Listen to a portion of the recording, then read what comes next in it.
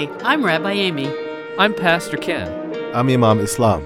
This is Kippah, Kufi, and Collar.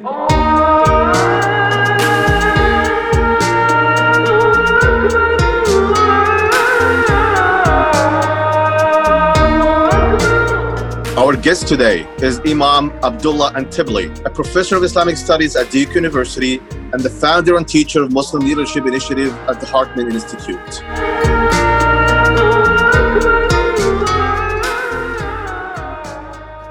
We're talking this week about change and shame. Last week we talked a little bit about like when to let somebody be wrong and when to say, okay, I can't just let this go anymore.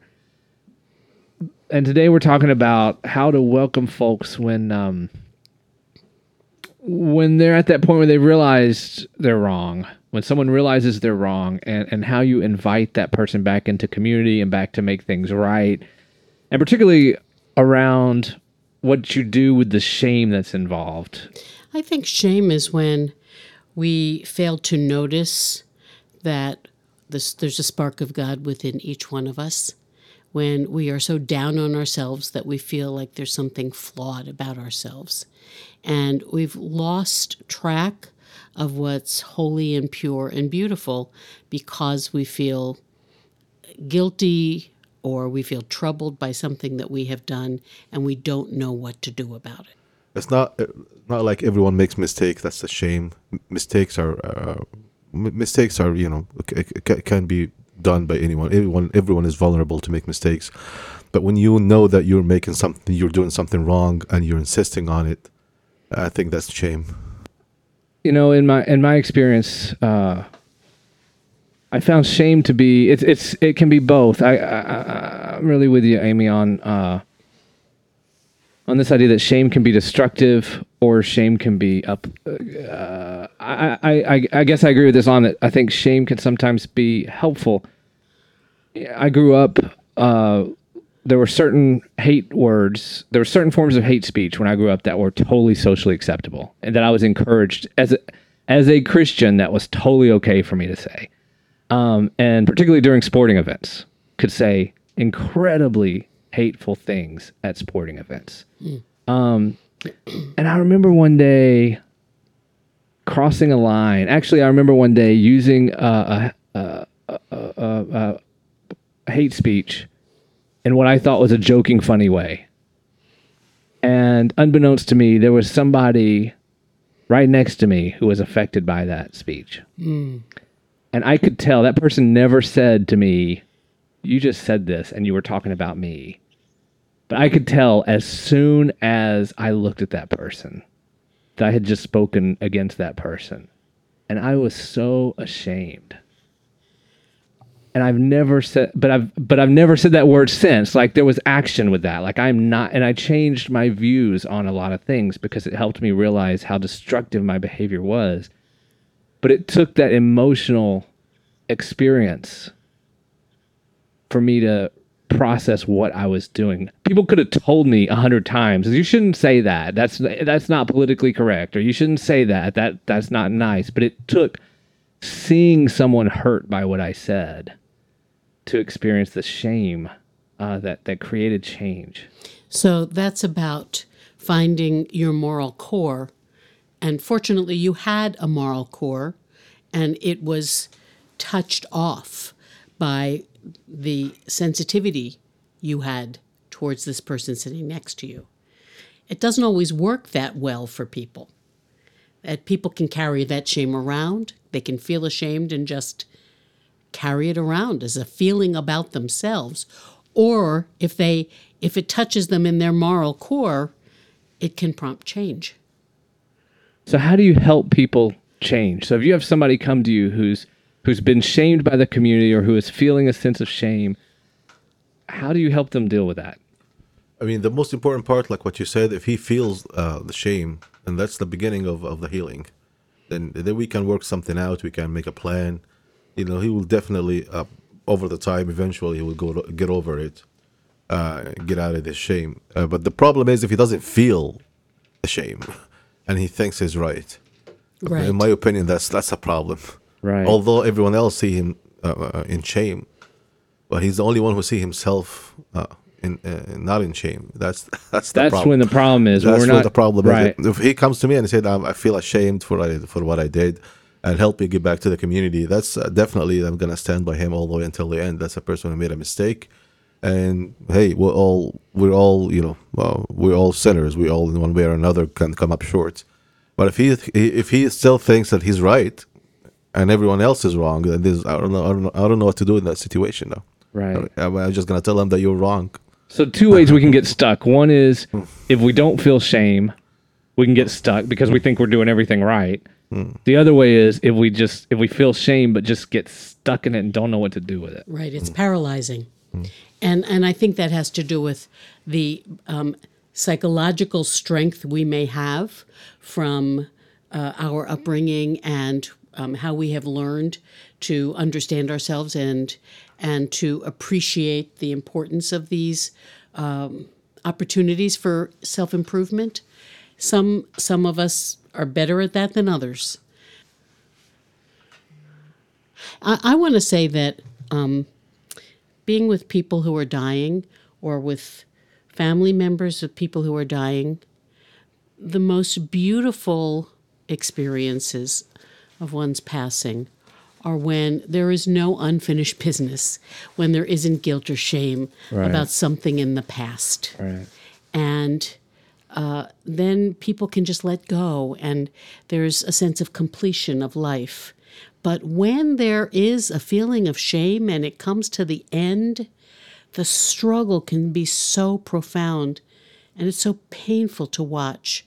And fortunately, we might have an opportunity to help in those circumstances sometimes. Sometimes we can't. Oh, you just made me realize this third way of being stuck in shame that I think for me might be the worst, which is when I feel shame for something I've done wrong to someone else. And maybe I don't get stuck in it emotionally, but I don't ever do anything about it. I just learn to live with it being pretty much okay. Mm-hmm. I think that, for me, that's a stuckness that's really, really awful. Right. So in our tradition, we have something called a tochecha, which comes out of the Torah. That is, you should rebuke a person who deserves to be rebuked. That we have a responsibility towards each other, and this is what you were talking about, Islam, to point out when a person has behaved wrongly. We're not supposed to let each other off the hook. So one role that we can play is to point out where a person has done something that needs to be addressed. But it's important that it's done lovingly and not as pure criticism.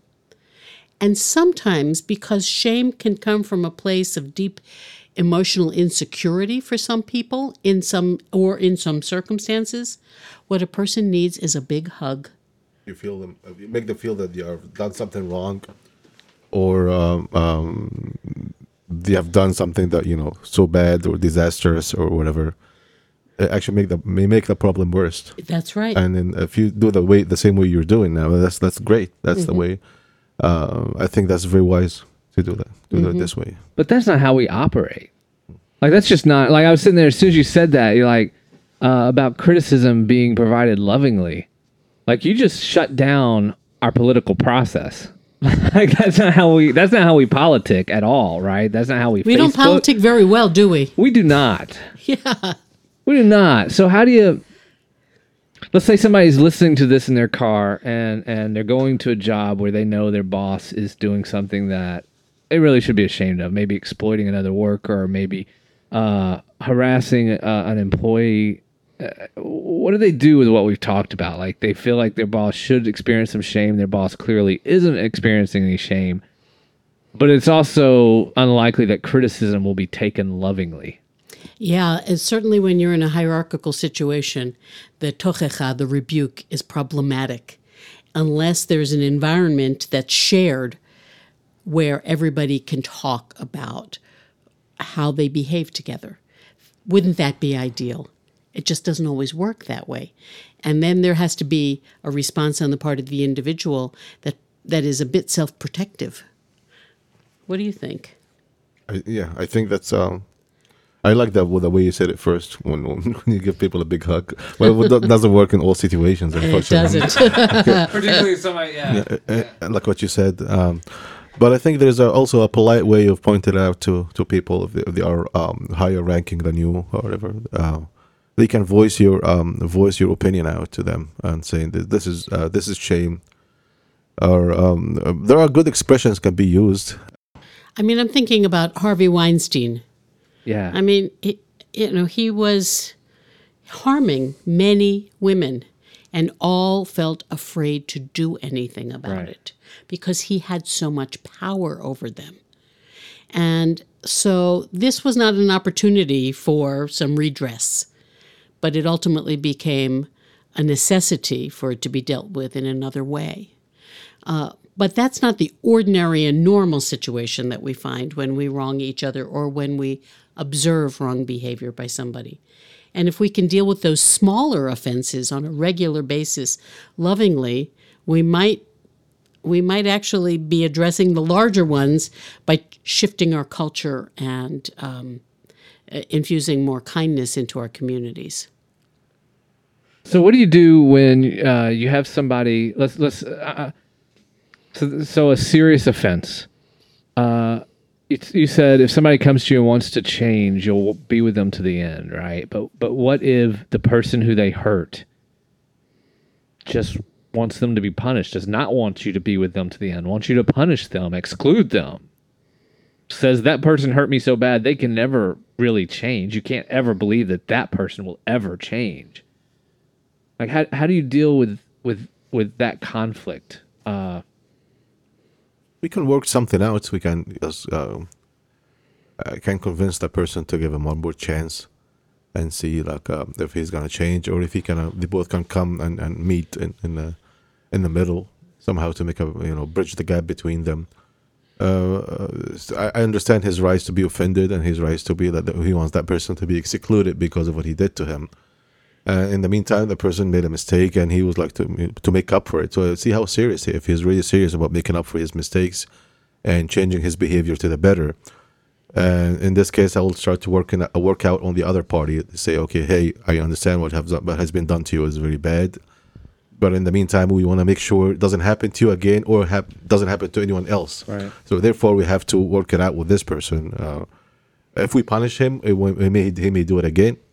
If we exclude him, he may go to other communities and do the same thing again. So I think we are working on the right path now to try to make things better. And I think he should be okay that if he knows that the person is changing, and he gives him an apology, and I mean it may not be 100% healed, but it will be a step towards healing. And I believe this is the job of the community leaders. It should as much as they can to accommodate everyone's needs. It's impossible to accommodate everyone's needs, but as much as they can to create a common ground between people. Yeah. So what you're saying is that there are times when we may need to say to somebody, you need to apologize. You need to apologize. We have to say it to them when they may not want to hear it, but we have to say it to them as lovingly as possible. Yes. The people who really care about me are the people who will tell me when I'm not being my best self. That's right. Yes, That's right. There's one prophetic saying about this. There's you are the true mirror of your brother. Yeah. Actually, the mirror is just an actual reflection of who you are. That's the people who care about you is actually the people who are like your mirror. We're not gonna lie to you.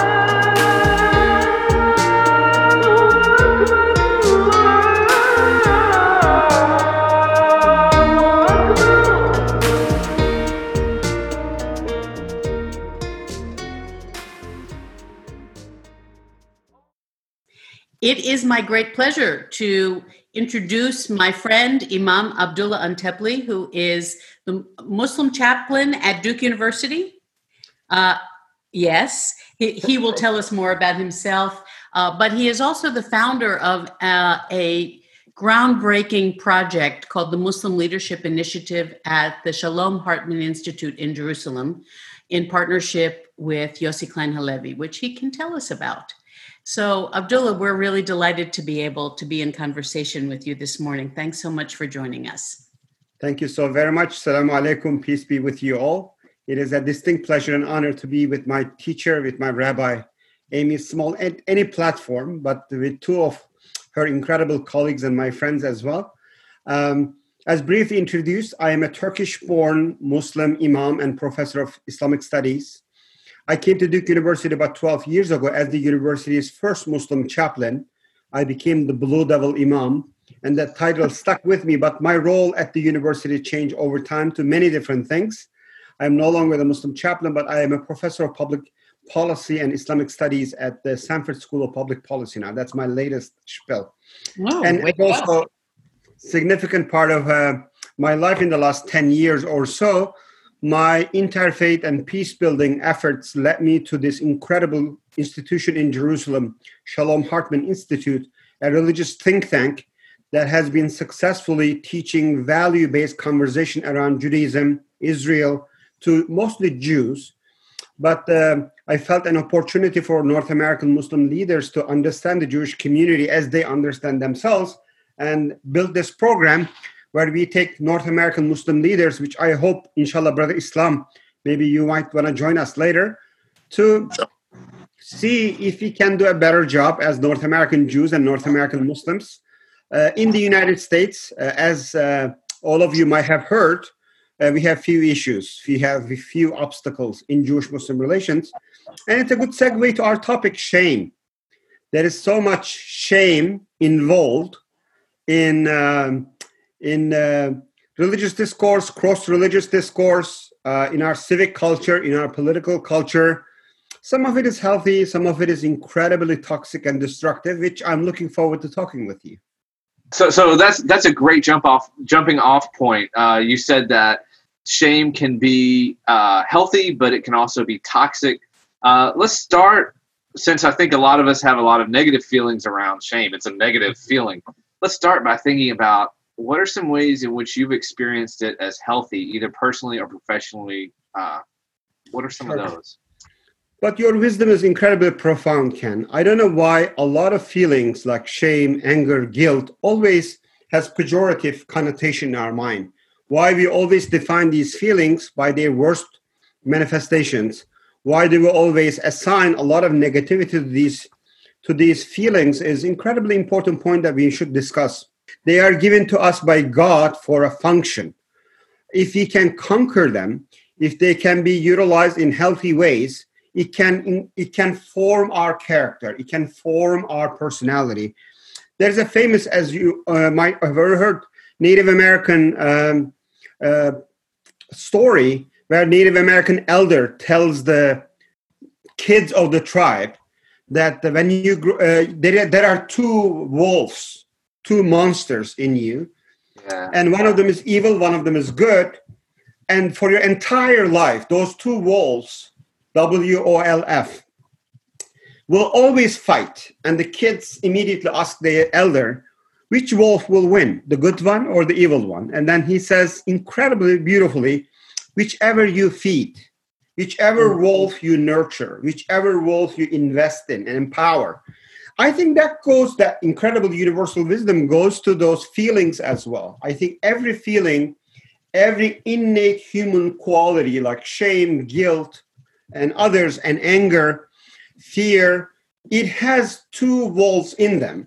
And if the good side is nurtured, and then if the potential dangers can be tamed and disciplined and chained, it can be an incredible source of positive character formation, ethical, moral growth.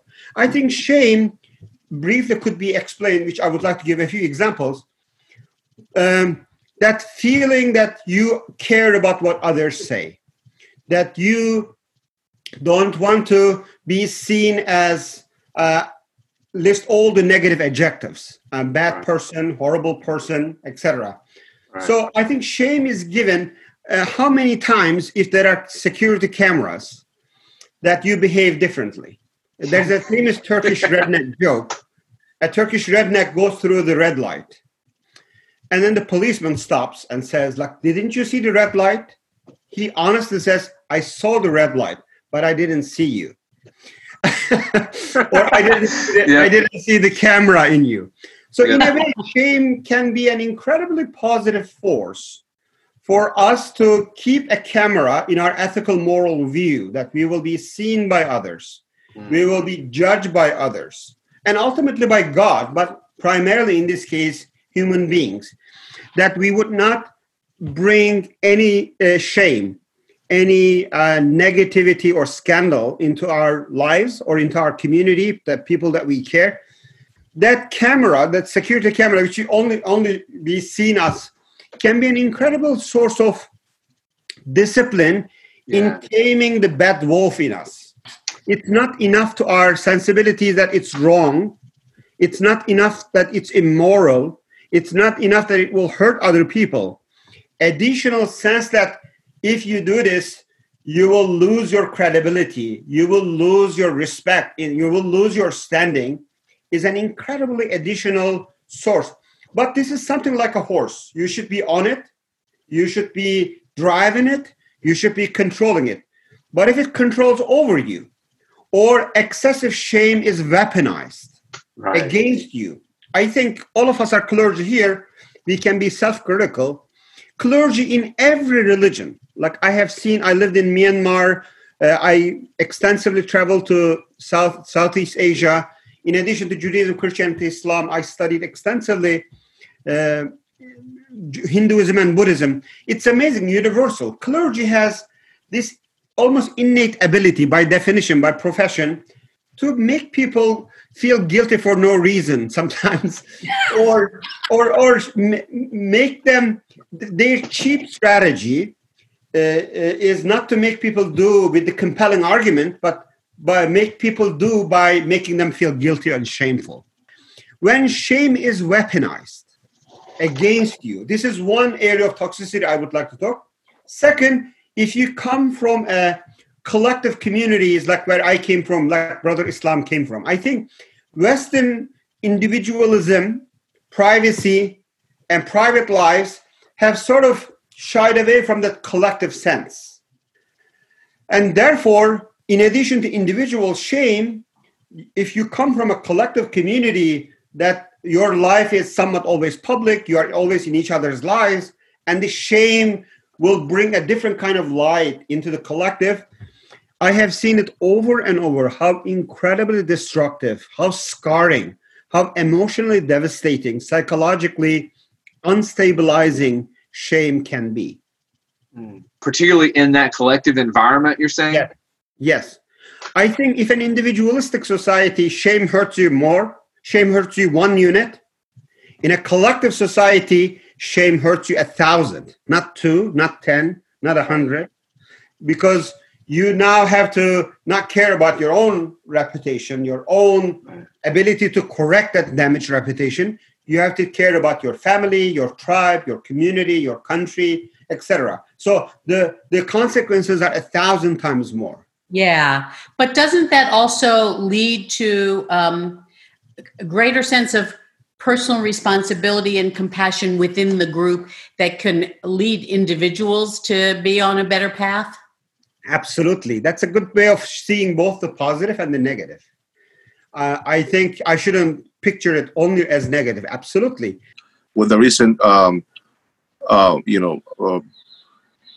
incident that happened in the murder of George Floyd, and there were a lot of protests. I'm sure you all know about this, and to the point that some people,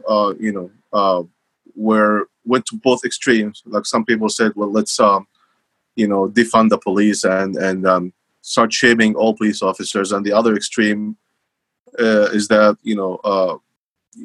thinking that this is within the rights to do that, and so shame can be like identified different ways in this area. What's your comments? What's your intake on this? If you would like to share it with us. That's a very good point, Brother Islam. Shame, in a way, sort of articulates the unspoken gentlemanship and the rules in the society. I don't think shame has anything to do with murder and rape. Like if you are doing these things, you are just a monster and a criminal. I think shame aims to tame these. It's not technically illegal to be rude. It's not technically illegal to be just hurtful. Shame tried to just bring the society by these unwritten, unspoken rules. You don't act like that. You don't behave like that. You don't treat woman or man like that, or child like that, etc. Shame are associated. What I see in response to the last couple of weeks, I think the partisanship, ideological entrenchment is tearing these unspoken rules apart. In some ways, ideological commitment and ultra-partisanship is unfortunately blinding ourselves to the shameful acts that my camp is doing. So I cannot even see the shame in my own camp. If I'm a lefty person, liberal person, progressive person, there's a lot of shameful things are happening in my camp, and I'm oblivious. I cannot even see. And it makes me extremely more sensitive towards the shameful things happening on my opposite camp, my opponents, my political enemies. This is an incredibly shameful act to itself. This is a shame to itself, because shame should mostly be self-critical. Shame mostly should look internally, individually, and collectively. What is happening in my community that could happen better? As you know, in Islam, we have a central teaching, hate. It's a destructive force to itself. It usually destroys self, both individually and collectively, before it becomes a source of destruction and violence. And to others, shame is the same, or lack of shame, or unhealthy amount of shame. It primarily poisons you first. It primarily numbs your ethical, moral feelings. There is so much to blame. As someone who defines himself as somewhat left, liberal, progressive, religious leader in the United States, I want to invite all of us to be a little bit more prophetic and critical to our own camp. Yeah, thank you very much. That was a great explanation. Thank you. I was always also, it came in my mind that if someone, for example, called Muslims the T-words or anything like this, as they know themselves that whoever they are addressing has nothing to do with what's going on around the world. So this good analogy can be used in some educating purposes, and I think this is something good when we come out of just tell the people that we know that what happened was something bad, and he's getting what he's we hope that he can get what he deserved through the course of justice. But in the meantime, we should not shame all the system. In the Jewish community all around the world, no matter what country we're in, what our cultural context is, there's this sense that we're part of one people and that we are all responsible for each other. So the way I was raised was we'd read the newspaper in the morning, and if we saw somebody who did something bad and they were a Jew, that was like all we talked about all day. Oh my God, how could this be? It's such a shame on the Jewish people. And that in a way was a motivator. Don't ever do that to your people. Like anything, the Jewish wisdom, this 5,000 years old incredible tradition, has over time refined these ethical, moral teachings and developed these certain terms. I don't know if, Amy, you will agree with me. It's very much related to shame. There's a beautiful Yiddish word, shanda. Yep. It's both. It can be devastating and suffocating, that what others will do or what others will say, what others will think, but it can be an incredibly powerful force that you individually and collectively behave, because how people perceive you or look at you matters. That right. It can add to your commitment to live a decent, ethical, and moral life. And finally, if I may say, maybe it will help our audience, I think we should fight against almost all forms of shame that is shaming people who they are. Any shame that attempt religious, civic, cultural, secular, it doesn't matter. That shame attempt to shame people because of who they are, because of who they love, because of what they look like. These are evil kinds of shame. But we should sharpen our shame for bad actions. We should build a culture of weaponizing shame in a good way, in principle, certain actions and behaviors that are in contradiction, that are in violation of our ethical, moral, legal, and civic culture, and take us away and move from this shameful spot where we happen to be. No, that's powerful. That's powerful. Thank you very much, Abdullah. Thank you. Yep. Thank you. Yeah. Thank you to the beautiful state of Vermont. Looking forward to continuing the conversation over Wonderful. delightful places and hopefully better days. Yes, We'd love to thank see you again up here sometime you. We soon. really would.